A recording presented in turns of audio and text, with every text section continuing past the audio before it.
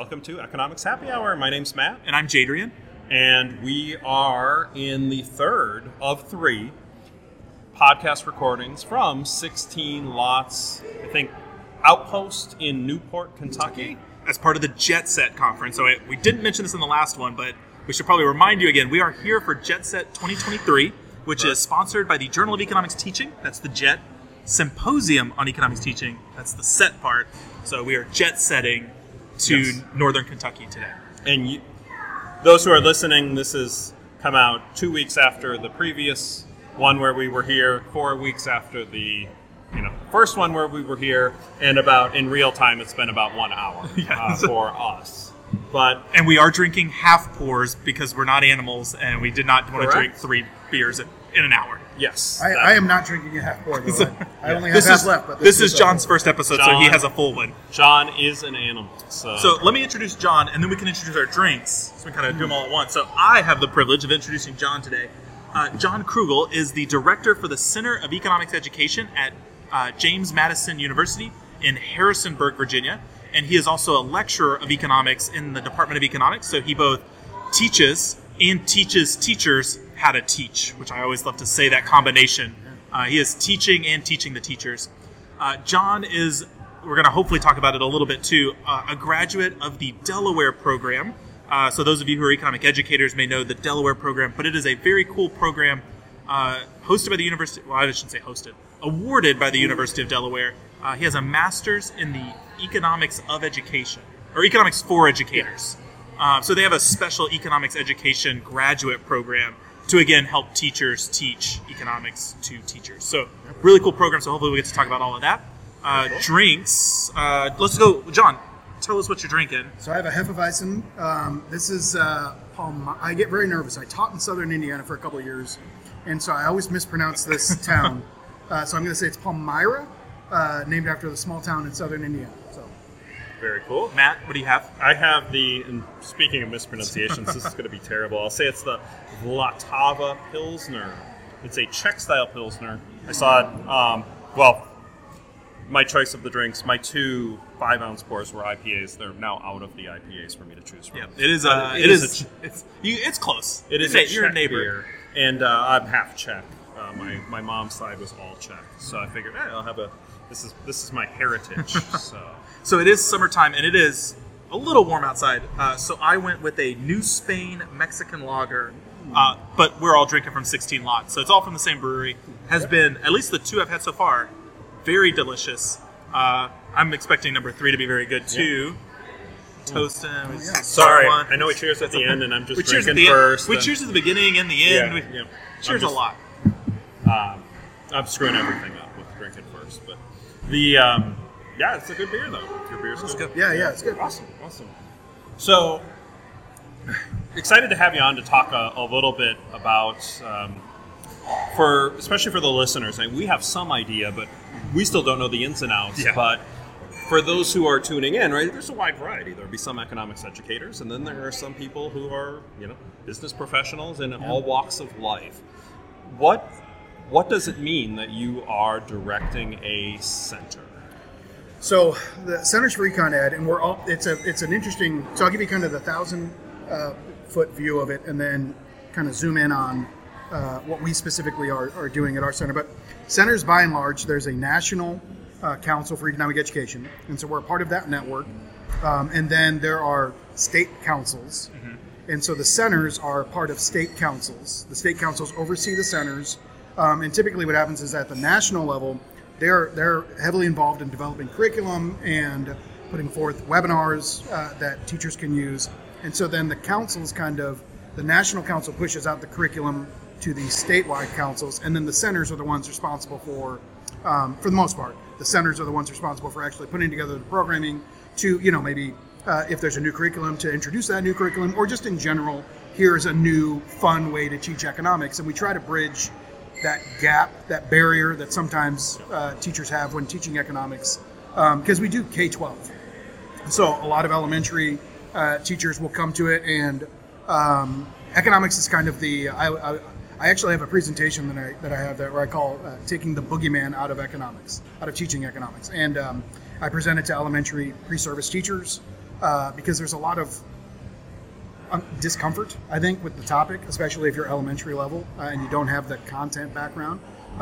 You see it kind of diminish a little bit at the high school level, but even then, you have a lot of high school teachers that their school just needs an econ teacher, and it's not their area of specialty. They may not have had they may have had maybe one econ class if they're lucky, and so it's a way to get the content, but also the methods, and that's where the Delaware program really helps quite a bit.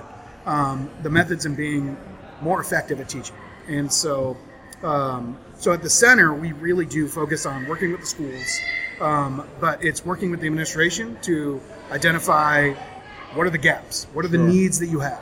Is there a program that we can offer? Is there a PD session that we can come in and do for your teachers? It's working with the teachers, of course, to make sure that what we're doing works for them, because there's a differing perspective with the administrative perspective and the teacher perspective. And then we also do stuff for students. Like at JMU, we have now 3 kind of tentpole programs that we offer each year. We have 2 that involve the FBLA, the Future Business. Very excited. Yeah, very good programs. I don't know if you picked up. There's a screaming kid in the background. They're talking about FBLA. And kids go crazy for They're like, yes, FBLA. that's what we want to do. So FBLA stands for Future Business Leaders of America, if you are unfamiliar with the acronym. And so we have one where we prepare high school FBLA students to compete at the state level and regional level competitions. We give them kind of a practice session that then gets them, and we hope that we just want our students in our area to feel a little more comfortable with it and to perform better. And that's something that the administration really asked for. And so we said, sure, we'll do that. So we bring, last time we did for the high school, we had over 200 students. Oh, fantastic. 6 different divisions. So in Virginia, this is I taught in Indiana, so there's some terminology and some kind of quirks to Virginia that I still kind of trip up on. Like, I'm used to saying districts for schools, but divisions is what they say in Virginia. Okay. So we had about 6 divisions represented in over 200 students, and then because of the success with the high school FBLA program, they actually asked us to do one for the middle school level, and that one is more of we want middle schools to have an FBLA. And there's a bit of a mandate issue there. Again, the administration were asking for that. They could get some more funding and things like that. And so we just did a pilot for the middle school one and had some success. And so we didn't have we had about 150 students, not as many. We started smaller because we were piloting it. We aim small, miss small kind of thing. And then the other big one that we do is for elementary. So we're now trying to hit K-12 all the way across. We do one. So this started with one of the predecessor, 2 people before me started a program they call it GEMFAIR, Global Entrepreneurship Marketplace is what it stands for. And it's a classroom mini economy, which is a fairly common thing. Students create a product, they sell it to each other, they earn money through doing tasks or what have you, and then they use that money to buy products from each other. And so they do that in their own individual classrooms, but what we do is we do like a regional market where then they make a second round of those products, they bring it to JMU, and they sell it to each other. But what we do is, we started it when the European Union kind of formed as a way to introduce the idea of exchange rates. And so what we do is we take however many of their currency they had, we average it out, and then we say, well, now you have this new currency when you come to JMU that you're going to have to use to buy the products. And so we have some math lessons that we try to keep it, it's meant for 3 through 6, really, 3 through 8. Third grade. Third grade through 8th grade, but we predominantly get like 3rd through 5th that show up, and so we have to keep it, you can't get too complicated with an exchange rate. But we have some math lessons that they can do with it and extensions. Cool. We offer up a bunch of awards and and it's, nothing crazy, but we do they get bags of goodies and stuff, and they really enjoy it. And so we have that element where we do student-based stuff, but a lot of it is also programming for teachers on curriculum and activities they can use. So yeah, and I mean, a wonderful service. I mean, great service because, as you mentioned, many teachers. Some kid who does not want to be in school screaming in the background. Many teachers will have had no economics, and others will have had some. But even if you've had some professional development to learn great methods, what I love about centers and what they can accomplish, and Jadrian's talk at the one at Susquehanna some, is if you reach 20 teachers, you could really be reaching 2,000 students in a year. If you can give them one new lesson that helps them teach better, you've helped 2,000 students learn a topic better. So what you're what it sounds like you're doing, I mean, your impact has to be tens or hundreds of thousands, I would imagine. That's what we hope. Yeah, I mean, yeah. It is interesting because we don't get too much into the numbers. We're starting to. I think data-driven kind of analysis is really coming to the forefront of a lot of centers and councils. And so, yeah, we have kind of that almost three-prong approach. But, yeah, you have the multiplier effect that exists with just teachers. But then you also have what's fascinating with some of the student programs that we have. The GEM Fair that we did, I think it was 2 years ago. So one of the awards that we give is like Best Entrepreneur, Best Sales Pitch, that kind of stuff. And so we had one of ours that designed, we also do a design competition for the money. And we had a person that won the award for the design for money, was actually at JMU. So she won it in like 3rd grade. And she was an undergrad at JMU. Oh, that's so and cool. so we were able to have her come and present the award to that year's winner of the design. And so to see little things like that where you know you had an impact and be able to talk to her about, hey, what you know. JMU wrote an article about this, right? Like that has to be JMU news. Like that's front page of the website. Cool. Yes. We had a nice photo of and so, and we literally wrote an article, before I was there, Bill Wood, who was the center director before me, and they wrote an article on using the GEM Fair to help teach economics at the elementary level. And so we think it's one that's just really great. The regional marketplace you don't see as often anymore as you used to. It's kind of faded. It's a very costly program to run, and we're fortunate that we have a lot of funding that comes from local businesses through an organization that funds us. We have a board. I should plug them, Your Economic Success. And so they're very nice, and they give us. We try to be very positive. Your affirmation. Success. Yes, success. Yeah. Yes. And so they are very generous with the funding that they provide, and so we're able to do a lot of these things that maybe other centers are not able to do, and we're very fortunate with it. That's really nice. Yeah. Now you. Jadrian touched on it on the introduction, right? Your background, your degree is from Delaware, and they have a little bit of a different, or at least had. I don't know if it's still going on, but I know the program. The master's program is still going. The PhD program is going. And it's a little bit of a different program. Yeah. Then can you explain a little how that might differ from? Yes. So your typical master's in economics is obviously going to be very content focused, and this is like an interesting combination of. You almost have, let me back up. So the program itself is designed for teachers. And so you have a intensive in-person summer-long program. So you go for like 5 or 6 weeks, and it's all day. You're getting micro, macro, and then you're also getting content, pedagogy beyond the content, right? So, and you learn from some of the best. Bonnie Mazzaros was one of my instructors. And so she's just in the world of curriculum development, she is a juggernaut, right? And so to learn how to develop curriculum from someone like that is just amazing. And so you get kind of the intensive, intermediate, micro, macro, and then you get fiscal policy, monetary policy. But then it's also, but how do you explain these concepts to students and to teachers? And for the thesis, it's more of a project that you do where you have to illustrate that you've gone and implemented. It's an implementation plan. So you have to show how you've implemented what you have learned and what you've been using in your area.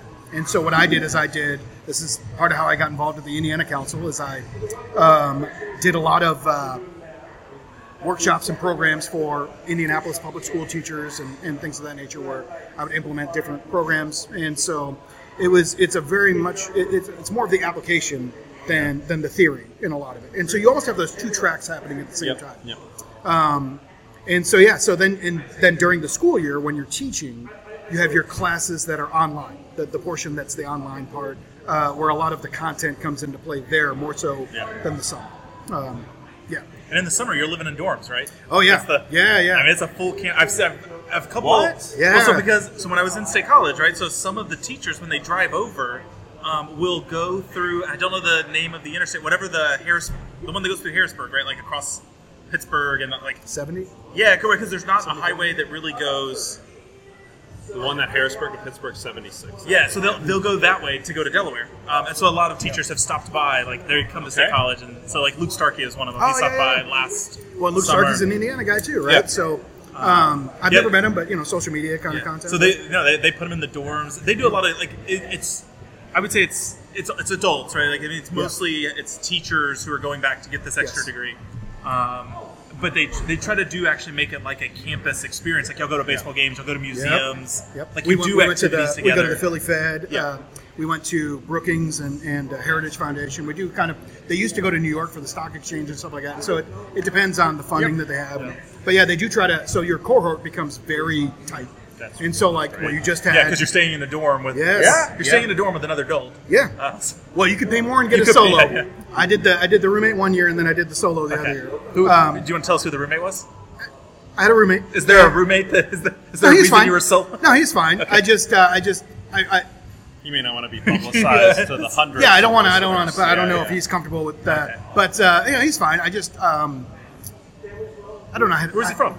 Florida. Okay. And so, so you just had Mary Claire. Well, however many weeks ago you had Mary Claire on, and so, but at the St. Louis Fed, I have 2 members of my cohort who are now there. Amanda cool. and Alexander. They're amazing, and Andrea's amazing. Amanda's amazing, and but yeah, we went through the struggles together and stuff like that. So it's really cool to see that element as well. Yeah.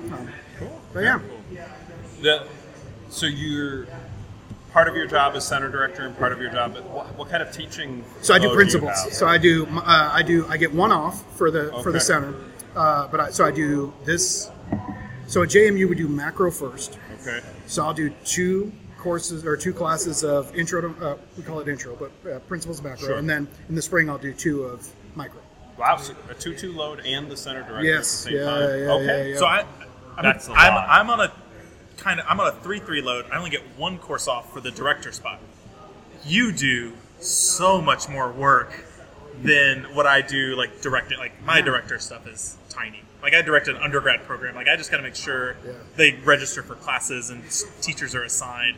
You're putting on like workshops and webinars and Yeah, we do 8 workshops a semester. We try to do 4 elementary sort of level, 4 upper secondary level. So we have 16 total. But I'm fortunate again because we're very well funded. Our board has an endowment that provides for an associate director who does a lot of the programming for the that's teachers, great. and so it allows That's me great. to focus on the kind of the outreach with the like I'm able to focus more on the schools in general as well as being the bridge with the econ department, the College of Business. you also Perfect. were a high school teacher before. Yes, over 15 years at the really K-12 because my first job, what really got me wanting to be at a center was my first teaching job. I had a professor at Purdue, Chris McGrew, who was with the Indiana Council. Okay. And so he got me my first job overseas teaching in China. And so I taught elementary and middle school there, and then most of my career though, over 15 years at the high school level. Okay. AP Econ. No, just on level. On level. Econ. I like to think of like I did a pretty good job, I think, with the content, so I feel comfortable that my students could have at least done okay on an AP test, but I never, honestly, like, I don't know how to put this delicately. I'm sure we have some listeners that are very big AP people. I don't care for the AP. I don't the assessment part of it I'm not a fan of, and so I just never really pushed for it. I was interested in doing dual, but not very interested in doing AP. And so, yeah. So I'll ask you we can make this part of our transition part. Maybe your answer is the same. I don't know. Actually, I feel like there's almost 2 things that I want to ask you. I was going to ask you your favorite concept, but maybe we can squeeze that in really quickly, shortly. If you could pick, I'm going to ask you to pick only one thing. For time considerations, pick one thing. What is the biggest difference you experience from a high school teacher to a college teacher? Yeah. Okay. We only pick one, so give me a 2-minute. I know how much time. Can I say time in general? We have like a lot of questions we have. So give me 2 minutes. What's your time? So it's a good and bad. So the amount of classroom time that you have is far less than I realized in college? In college, Okay. So I had them 5 days a week, In high school, 50 minutes at least. I didn't teach block, right? And then at college, like I started putting together my syllabus, and I realized real quick I can't cover as much in class. They need to do more outside of class. So that's a big part of the time. But then the other part is also I get time to like lesson plan and grade where I just can sit and do it and not have to teach. And then at the Another end of the class. day, Yeah. after school, do all of my grading. I can just sit and like, that's so nice. Like, I don't know how to explain how nice it is to just be able to sit and think, what would make this lesson better? Oh, this might be cool. Let's actually, instead of just having to grind through it. Numbers are fairly similar. grading is fairly similar. I mean, it's actually not as much grading either, time consideration wise. The assessments are not as intensive. Well, I mean, they're more intensive, but there's just the 4 of them as opposed to a weekly test that you have to do. So, yeah, time I would say is the biggest difference. Good and bad. That's fascinating. Yeah, that's fascinating. I don't know what I would have expected, but it wouldn't have been that much. Content is honestly, there's a lot of overlap with the content. Sure.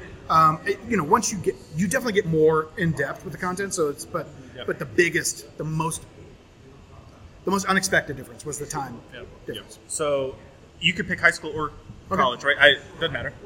2-minute answer. Oh goodness. Okay. Favorite topic to teach. Okay. So it might be different, right? Like it's maybe the same. Okay.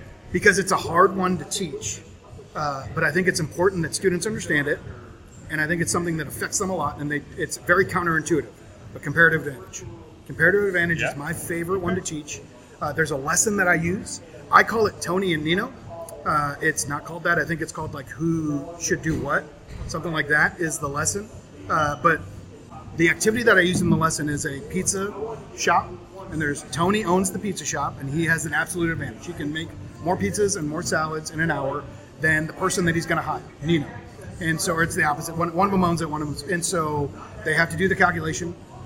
And it's the way that it's done. By the end of that very quick handout, students understand it better. And it's also one of those where you just can really stress, like, you can come back to it. That's the best part that I like. Yep. You introduce it, and then when you get into like trade at the end, and you can talk about, why is it that we should trade with this other country, even though we could do it better here in America. Why should we trade with, say, China or India or whoever? And the same thing with micro, right? Why, as an employer, should I hire this employee, even though maybe they're not as good at doing something, right? So, for the listeners who need a refresh, no, so many will know that inside and out, but there will be some who comparative advantage isn't known. Comparative advantage, it's the idea that if you have 2 individuals, or you could say 2 countries, even if somebody is better at everything, one country, it will be more efficient to do one of the various tasks. And it's based on how well can you do one task versus doing that opposite task. So if you have, if you have 2 individuals, well, the pizza shop, for example, right? I don't know what the 2 tasks were. It was making a pizza and making a salad, and I love it. But I also can I do it real quick? So I used to at high school. I would say I would just kind of joke about how I could, if I wanted to, I could handwrite every paper that I hand out. I even joked that I had great penmanship, which they would call me out on real quick because they could see how sloppy I was on the board. But then I told them, no. If I really wanted to, I actually do calligraphy as a side gig. And I made this whole backstory about how I have a calligraphy business. I said, but I don't have my pens with me, so I can't show you. Well, one day a kid actually, I don't know why. He brought a calligraphy. He had it. He didn't bring it afterwards. He had it as I was saying it. He pulled it out. He's like, well, I've got a calligraphy set. Show us. And I was like, well, now I'm lying. Clearly, you've called me out on this. So, so I used to tell the calligraphy story, and then I got called out. So. What random kid has a calligraphy? College student. No. This was high school. Just a very, I think he was a big into arts, and he just really, and I should have, but. So we've asked you a lot of questions. John, you have a question for one of us, not for me. So it's good. I know what the question is. Okay. So the more of these that I've listened to, the more and it may have been brought up. I don't think it has. So I apologize. It has not. So I'm just really curious. What got you what piqued your interest in Broadway musical, or just musicals in general? Yeah. That's a good question. Well, so if you have not listened previously, Matt operates the Broadway Econ website. Yes. Has written a textbook on Broadway Econ. Broadway, and most of, I don't want to say most, a lot of his pop culture examples have been Broadway musicals. Yeah. So I took a theater appreciation class. I think there's a 2-part to this. And you talk about a well-rounded college education, and we've talked about, Jadri, we've talked on a previous episode, the value of that. This was to satisfy the fine arts class, and it was Professor John Butts was his name. And I came out of that class liking theater. It was like, this is really cool. And some of the stuff, and he related it to, he was able to relate it to an idiot business major like me. So that was my sophomore year. And then My wife was a music and theater double major when I met her. And so we started dating summer before my junior year. Late summer before the junior year, basically. But and then for Christmas, for a present, I called her mom over Thanksgiving and said, "There's actually 2 musicals here. I know she's big into musicals. One was Annie and one was Sunset Boulevard." And I'd heard of Annie. I had no idea what this other one was. And she goes, "Look, she'd be happy to go to either. She'd really like Sunset Boulevard," which was by far the better choice. And so she came up and I saw that and I was like, "This is pretty amazing." And so that was kind of the start, and then we started going to some. This sounds like almost like the start of a game theory game that you could squeeze in with Amanda. It's that classic, right? Like, do you go to the mall or the movie? Right? What's the one that's like you go to the football game or you go to the movie? It's the dating one, right? Like, like you should almost rewrite this game theory though of like with me. Be like, look, I was dating my wife and we didn't know which movie to go to, but like I've heard of Annie, but she really wanted. Like you could just recreate this whole thing. Trust me, I did not have excitement about choosing Annie, but I was like, oh, whatever, This is a gift. right? I'd heard of Annie, so. So we went to that, and it was, and so we started going to them semi-regularly, and then just started kind of getting into them. And that being, we're 3 hours from New York, Right. so we could go to them. We took the kids to them, and I've said this before. So I have 3 kids, and I think there are. This is a slight exaggeration, but not too much. Mm-hmm. There are, I think, 3 things everybody in our family likes. Yeah. One is escape rooms. Okay. Right. One is going out to dinner and eating. So everybody loves food. And the third would be Broadway shows. I mean, I'm exaggerating, but like like trivia nights. Like sometimes we'll do a trivia night together. Little games and stuff. But one of the kids isn't a huge fan of movies. Like 2 hours in a movie theater just seems like torture. A couple of them going to sporting events doesn't seem that exciting. So this is something the whole family likes to do. Awesome. No, great question. I appreciate that. Yeah, of course. Thank you. I didn't have it. He asked me on the drive. So John and I drove up here from Blacksburg to Cincinnati. Yeah. John drove from Harrisonburg down to Blacksburg. So he drove 2 hours to me, and then we drove 6 hours together to Cincinnati. Yeah. So he asked me this question on the drive, and I go, I have no idea. Yeah. I go, you should ask him tomorrow. So I'm glad that you were able to get it down. I wish there was a better story, but no, I never did high school shows. No, but that's a good story. That's a good anything story. like That's not a bad story. So That's good. pop culture, I owe Matt a pop culture reference. So Okay. John, I can do 2 and then you go. I can do 1 and you go 1. I go. So yeah, I kind of forgot about the quote. So if you could go I'll go first, first. that'll give me some. I'm buying some So time. broad rules are basically just any pop culture. Okay. If you can tie it to the concept or something we talked about today, You get a bonus. You get bonus a points, bonus basically. sticker. Oh, bonus sticker. Okay, So I got it. I'll Okay. give you extra stickers. So I'll give you my pop culture reference. This is the one that I use in my principles class when I teach comparative advantage. So I'm going to pluck it out of mine. There's an episode of King of the Hill.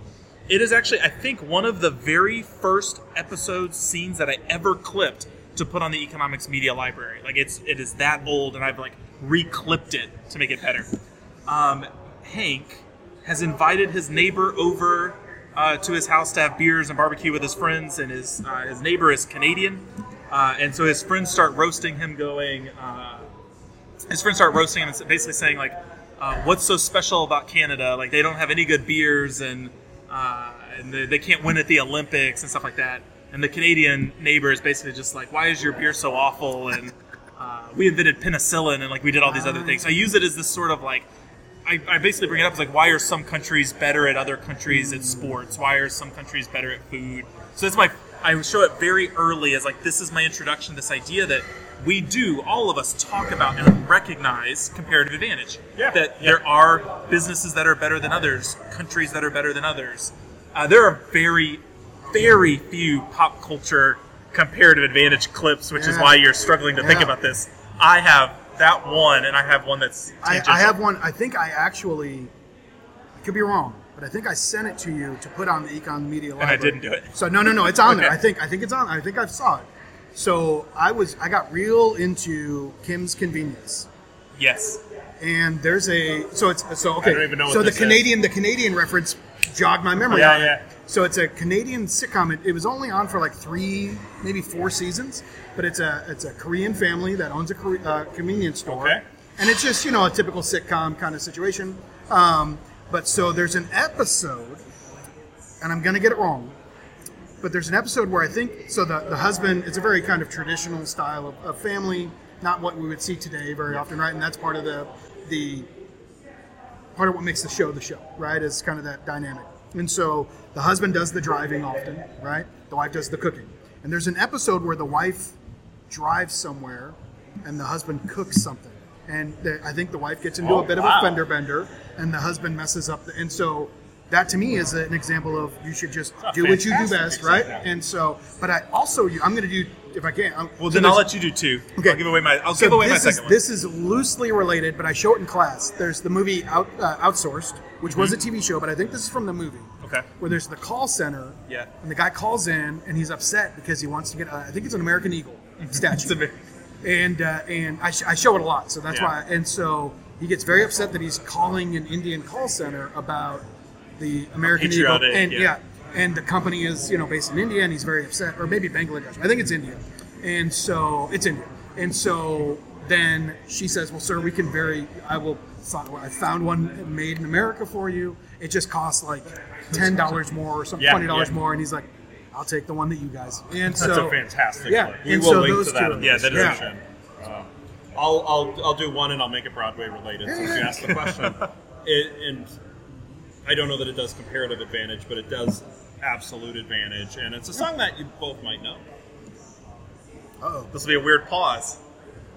Do you have it? Is it that one? That one's on the list. That wasn't the one I was going to do. That wasn't the one I was I'll going to share do. what it no, was in a I was second. going to say we're all hanging out. This here. is actually anything you can do. I can do better from Annie, Get Your Gun. Right? They both basically are trying to claim they have absolute advantages, but even if one of them does, there's still a comparative advantage, and they could get gains from trade. That's a good one. The one that I showed Matt just a second ago that I was going to chime in for my second one was from now I can't think of the name. Beauty and the Beauty Beast. and the Beast. Thank you, Beauty and the Beast. Gaston's song of no one can do anything else like Gaston. No one is as slick as him. No one is as quick as him. He's the best fighter, wrestler, lover, and spitter. That's a big part of it. He spits. No one can spit like Gaston. So I use that in the absolute advantage part. That even if he is good at all these things, he needs LeFou to help him do some other things. Yeah. So it turns out actually we do have a lot of pop culture examples, and just had to look them up a little bit. But, well, thank you for thank you for having me. Yeah, thank you for coming here today. Thank you for all the listeners for tuning in. We've recorded 3 at once, and we've neglected. I might even put this in front of the others in audio, but we now have Economics Happy Hour stickers. Yes. And we would be happy. We talked about it in an old episode. We talked about it in the previous. We will be happy to mail anybody an Economics Happy Hour sticker. Just leave us a 5-star review and a short comment explaining why you like the show. Screenshot, email us at, I believe it is econhappyhour@gmail.com. I think so. Or leave a message in the show notes asking us about it. Or just Google us and send it to either of our email addresses. We'll get you the stickers. And we will happily mail you a sticker in exchange for a 5-star review on your favorite podcast listening site, I guess. Yeah, they're not all apps. Podcast listening apps. We're on Apple Podcasts, Spotify, TuneIn. All of the places. All the places. But, your beer is good. I'm so good. Mine was delicious. Cheers. Cheers. Until next time. Thank you, guys. Thank you.